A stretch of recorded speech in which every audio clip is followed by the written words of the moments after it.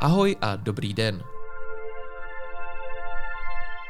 Od mikrofonu vás zdraví Filip Zajíček. Vítám vás u poslechu další epizody podcastu Romancov a spol. A protože se začátkem roku a lednem přišla doba různých predikcí, novoročních anket a komentářů, rozhodli jsme se směrem do budoucna podívat také my. No a když říkám my, tak ve studiu samozřejmě vítám také politického geografa Michaela Romancova. Ahoj Filipe a přeji krásný dobrý den všem, kteří nás posloucháte.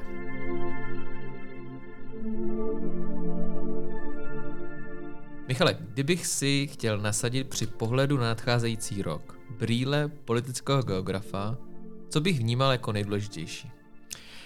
Já myslím, že tady je několik možností, vlastně, jak tu odpověď na tvou úvodní otázku uchopit. Pochopitelně, že ten politicko-geografický pohled může být veden z různých částí světa. My jsme tady v Evropě, respektive ve střední Evropě, takže vlastně já se omezím na tuhletu naší regionální perspektivu jako na tu perspektivu výchozí. Pro nás je nepochybně nejdůležitější nadcházející událostí všechno to, co se týká rusko-ukrajinského konfliktu. A s tím souvisejí i další konflikty, které se ať už v nám geograficky bližším či vzdálenějším prostředí vlastně vyskytují. Určitě je zapotřebí zmínit dění v Rudém moři, které se vlastně rýsovalo už, nebo ten problém se rýsoval už na sklonku toho loňského roku a teď vlastně vidíme, že to pokračuje dál. Určitě je zapotřebí zmínit další dění v prostoru toho takzvaného širšího Blízkého východu. My natáčíme o trošku dřív, než půjde tenhle podcast do vysílání. Dneska je úterý 16. ledna. A dneska jsem si přečetl před chvilkou zprávu, se kterou přišel server iRozhlas.cz, že dnes v noci provedli Iránci raketový útok na irácký Irbíl, což je velké město v sousedním Iráku. A vlastně iránská strana ten raketový útok oficiálně prostřednictvím teda iránské tiskové agentury zdůvodnila jako úder na vlastně špionážní centrálu izraelského Mosadu. Já se přiznám, že jsem neslyšel nic o tom, že by Izraelci působili v Iráku tímhletím způsobem. Možná, že tam přítomní jsou, to nechci tvrdit, že by tam nemohli být přítomni, ale každopádně vidíme, že Blízký východ v tenhle okamžik začíná, řekněme, doutnat i na dalším místě. A to je třeba jedna z těch věcí, které v těch předpovědích, které vlastně různí lidé, ať už koncem prosince nebo bezprostředně začátkem ledna zveřejňovali, tak jsem to nikde nezaznamenal. Jinými slovy vidíme, že žijeme ve světě, který je tak neuvěřitelným způsobem dynamický, že nám z toho začíná, řekněme, přecházet zrak. No a když bych právě s těmi brýlemi toho politického geografa si chtěl ten svět nějak uspořádat, tak máš pocit, že ti právě tady tato tvoje profese dává nějaké záchytné body, nebo víš, jako nějaké rámce, kterých se držíš, když nad tím světem uvažuješ? Tak máme samozřejmě tu základní možnost přistupovat k dění ve světě. Já jsem to třeba jako v minulých letech mnohokrát jaksi na objednávku právě třeba z Českého rozhlasu nebo z nějakých jiných médií dělal, tak vlastně třeba jsme jaksi dávali dohromady takzvanou abecedu jaksi problémů, které před námi ve světě stojí a opravdu jsme jeli teda od A až po Z. Někdy ty problémy byly směřovány k nějakým konkrétním státům, takže třeba se dalo říct v letošním roce Amerika, kdybychom chtěli začít od A a prezidentské volby, to bez ohledu na to, třeba kde všude budou ve světě probíhat konflikty, tak to určitě bude téma, které bude mimořádně zajímavé. A tak takhle se prostě jelo až k tomu zetku. Jinou možností je samozřejmě podívat se na svět tou optikou kontinentální. Takže třeba asi v našem případě dává smysl začít v Evropě a pak už je to čistě na tom, kterém autorovi či autorce, jestli by se jelo směrem na východ nebo na západ. V tom dnešním světě možná dává smysl podívat se na ty procesy, ke kterým ve světě dochází tou optikou, že začínáme čím dál tím víc používat termín globální jih, což je termín, který už jsme tady sice měli historicky. Tehdy se o těch zemích, o kterých dneska hovoříme jakožto o globálním jihu, tak tehdy se o nich primárně spíš hovořilo jako o rozvojovém světě, případně o takzvaném třetím světě. To všechno jsou kategorie, které vznikly v tom období, které označujeme z té naší evropské perspektivy jako období studené války a vždycky se tím vlastně měly na mysli ty státy světa, které buď to nebyly pevně integrovány do toho tehdejšího takzvaně kapitalistického a takzvaně socialistického bloku, anebo prostě ty země světa, které z toho socioekonomického hlediska byly méně rozvinuté, byly chudší a řešili prostě jiné problémy, typologicky jiné problémy, než kterým jsme se věnovali my. Globální jih je dneska považován jak za obrovský zdroj problémů, tak za obrovský prostor pro ekonomické či jiné příležitosti a vlastně za takového mluvčího globálního jihu se mají tendenci v tento okamžik vlastně jak si sebe prezentovat dvě země, Čína a Indie. A mezi Čínou a Indií směrem do budoucnosti, to neříkám, že se to zrovna bezprostředně bude týkat letošního roku, se podle mého názoru dá předpokládat vlastně konflikt o to, kdo z nich bude autentičtějším způsobem schopen tu roli toho globálního mluvčího, případně vůdce toho takzvaného globálního jihu hrát. A zároveň přijde, že i ta kategorie toho globálního jihu se často v těch debatách teďka nějakým způsobem problematizuje, že se vlastně ukazuje, že taky je hodně zjednodušující, stejně jako já si pamatuju komentář, který psal k nám Edward Lucas, který vlastně říkal, že jemu osobně to vlastně připadá podobně takové jako intelektuálně líné v něčem, jako když se všechny země právě třeba na východ od železné opony i po jejím pádu brali jako ta stejná kategorie. Jo? Že jistě jsou tam nějaké společné znaky a asi i zájmy. A já vím, že pořád vlastně i jako zavedené instituce s tímhletím termínem pracují s ním i ty země, ale přijde mi, že právě ty poslední roky ukazují, jak se ty jejich zájmy různě od sebe odlišují. A přesně jak jsi říkal, jakoby Indie a Čína jsou vlastně hodně odlišné země i třeba politickým uspořádáním a tak. Určitě ano, ale ono podle mého názoru nejde jenom, řekněme, o intelektuální lenost. Byť ona tam je, nebo lenost. Já nevím, jestli jsou přímo synonyma lenost a pohodlí. Možná je to spíš pohodlí. Myslím si, že třeba ten termín globální jih, zejména tady u nás na západě, začal být primárně používán ne kvůli tomu, ať už teda kvůli té lenosti nebo pohodlí, ale primárně kvůli tomu, že jsme měli tendenci začít používat termín, který bude nový, to znamená termín, který sebou nebude nést tu zátěž toho minulého období, což je mimochodem sporné, jestli se samozřejmě povedlo nebo ne, ale jinak k tomu, co říkal Edward Lucas, tak samozřejmě, že to tak je. V okamžiku, kdy nějakou část světa označíš souhrnným názvem, vždycky riskuješ, že ti tam něco podstatného unikne, anebo ji označuješ tímhletím názvem proto, aby si naopak zakryl některé ty podobnosti. Například vezměme si dneska naše, sice teritoriálně bezprostředně ne, ale jaksi blízké sousedy v Evropské unii a v NATO, 3 pobaltské státy, Estonsko, Lotyšsko a Litvu.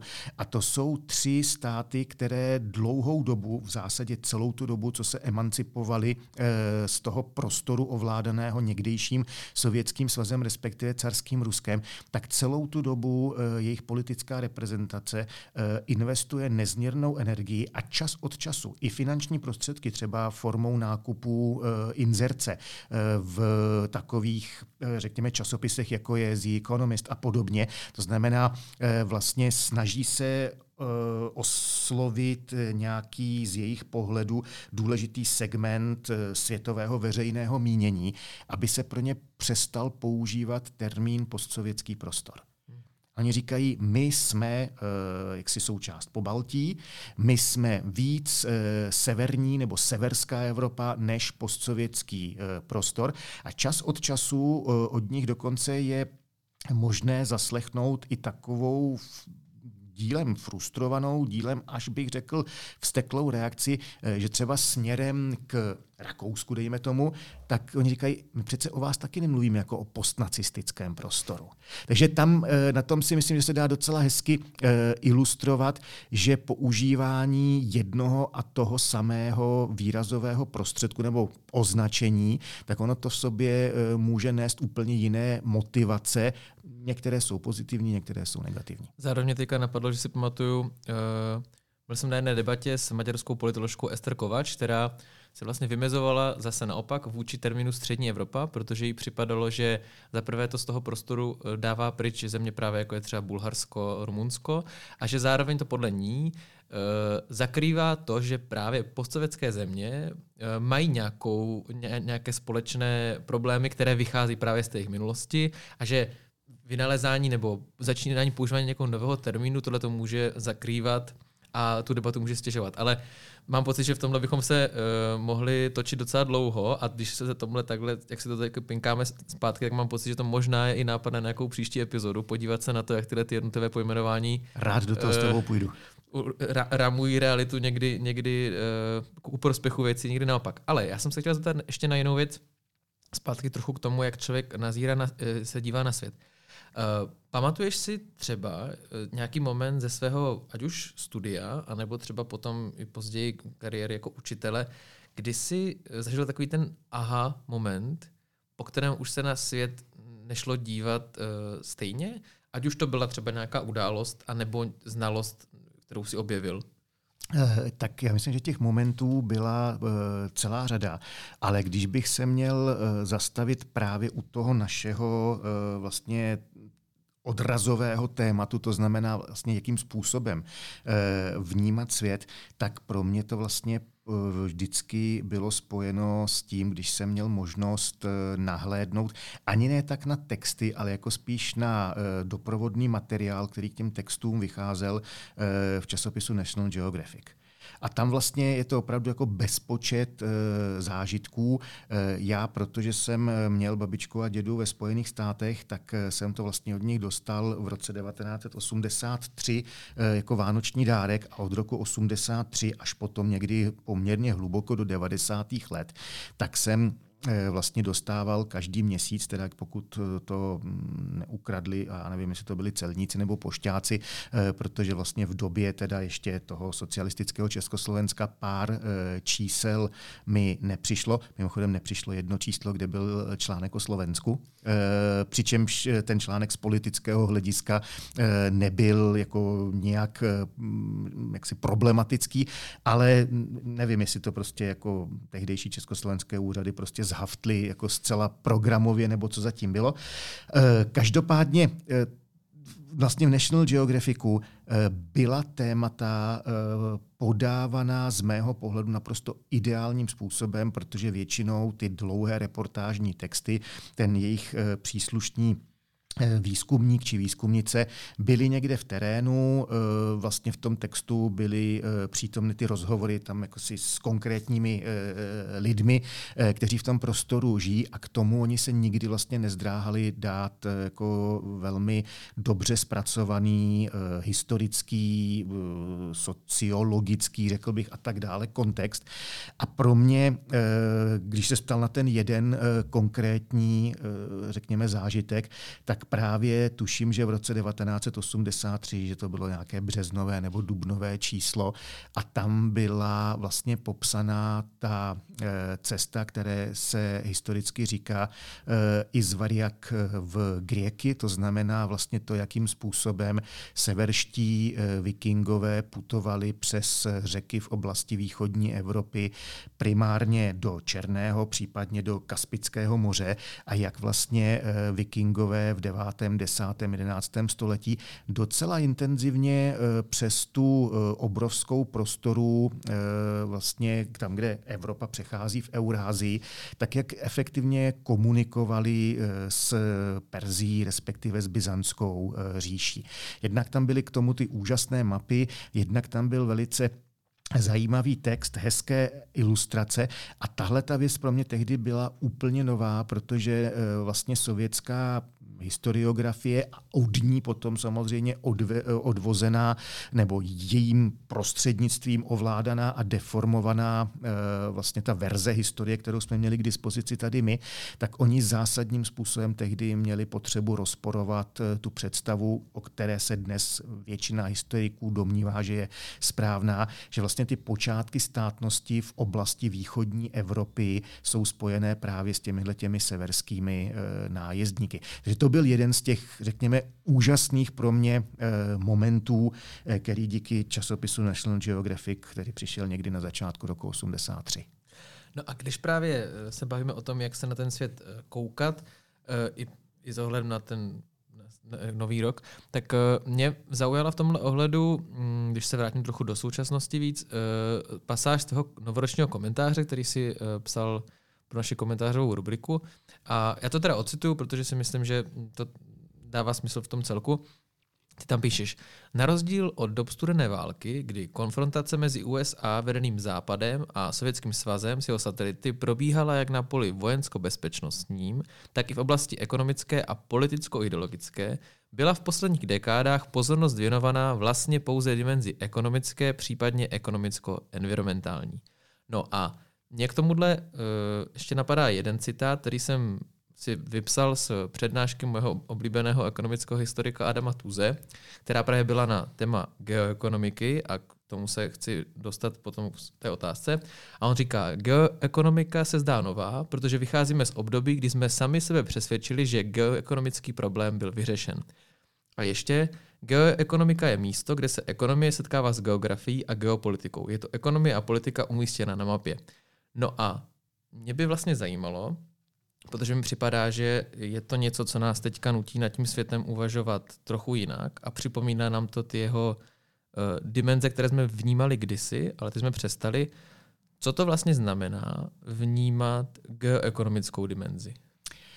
Já myslím, že vlastně je velmi jaksi pěkná ta, řekněme, definice, kterou si před chvilkou citoval. To znamená, že geoekonomika je ten, řekněme, mentální prostor, ve kterém se geografie stýká s historií, s politikou a tak dále a tak podobně.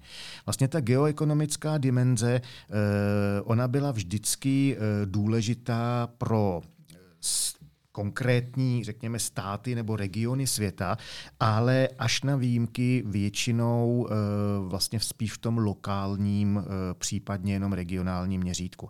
Skutečně ta schopnost komunikovat v globálu, tak ta byla vlastně daná jenom několika málo zemím, primárně těm zemím ležícím na atlantické periferii Evropy a později se to přeneslo do Spojených států.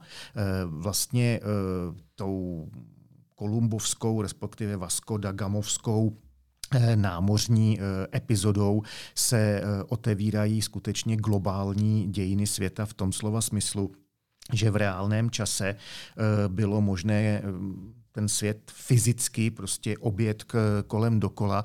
Začalo být možné v globálu obchodovat.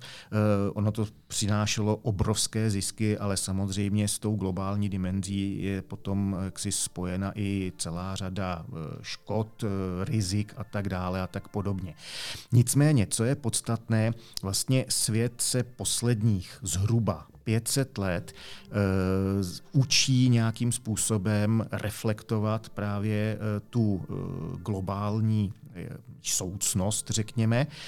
A po rozpadu systému studené války, to znamená zhruba to období 1989-92, kdy se rozpadá Sovětský svaz, tak to skutečně vypadalo, minimálně z našeho pohledu, z pohledu vedeného z Evropy nebo ze střední Evropy, že skutečně všechny problémy minulosti, včetně toho odkazu první, druhé světové války, studené války, že s tímhletím vším jsme se vypořádali a že svět se teď bude vyvíjet jinak, že jsme se poučili, že konflikty sice budou, ale budou spíš v těch okrajových částech světa a teďka tím okraj nemyslím jaksi geograficky okrajovou zónu, ale právě spíš v těch částech světa, které jako kdyby nezachytili ten trend, který sebou přinesl konec studené války a spojeným úsilím těch nejdůležitějších mocností, že se podaří prostě tyhle problémy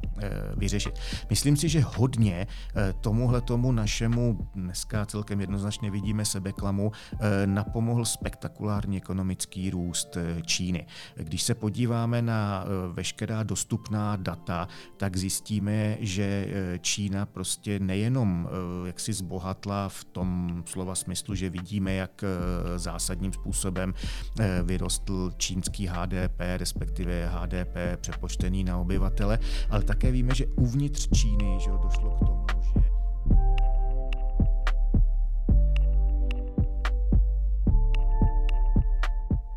Slyšeli jste úvodní část epizody podcastu Romancov a spol. Celý více než hodinový díl najdete už teď a vždy už v pátek na herohero.co/Romancov a spol a taky jako součást klubového předplatného deníku N. Děkujeme za přízeň a příjemný poslech.